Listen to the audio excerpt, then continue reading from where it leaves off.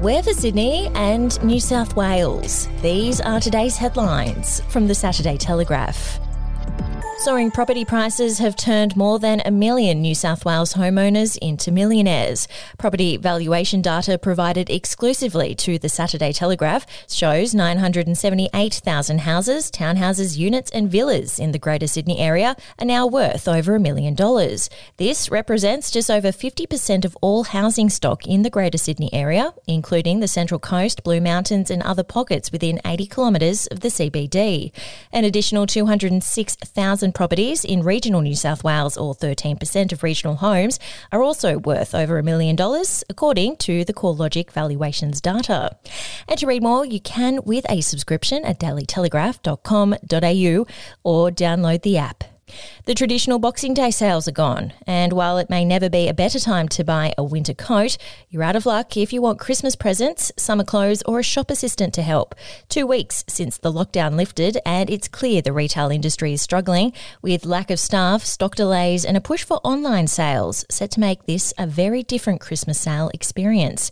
Australian Retailers Association CEO Paul Zara says the biggest change will be with the Boxing Day sales, with the typical mayhem of shoppers bowling over each other to grab a deal now ended.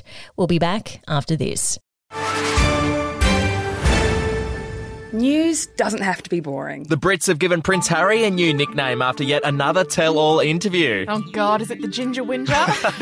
Let the team at news.com.au get you up to speed each day with their podcast, From the Newsroom. A couple were busted joining the Mile High Club. Well, I guess they can't fly Virgin anymore. Politics, sport, red carpets, royals. Get all the goss in just a few minutes. Follow From the Newsroom wherever you get your podcast from.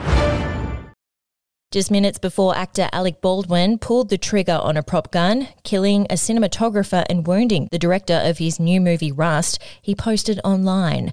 The mysterious shooting happened shortly afterwards on a hot Thursday afternoon in the desert of New Mexico. The Santa Fe County Sheriff's Office, who were alerted to the incident via a 911 call, confirmed a prop gun had misfired, while Baldwin's character was either filming or rehearsing a shooting scene.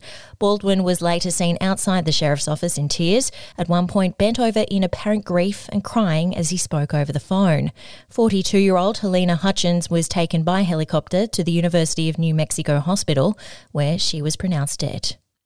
And to sport, the Matildas have prompted other sports to move towards signing up and reporting into Sport Integrity Australia's national framework.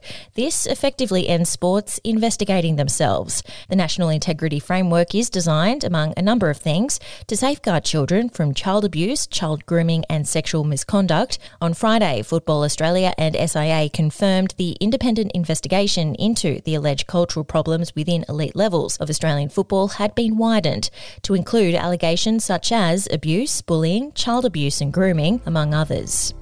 That's your headlines. For breaking news and updates throughout the day, take out a subscription at dailytelegraph.com.au and we'll have another update for you tomorrow.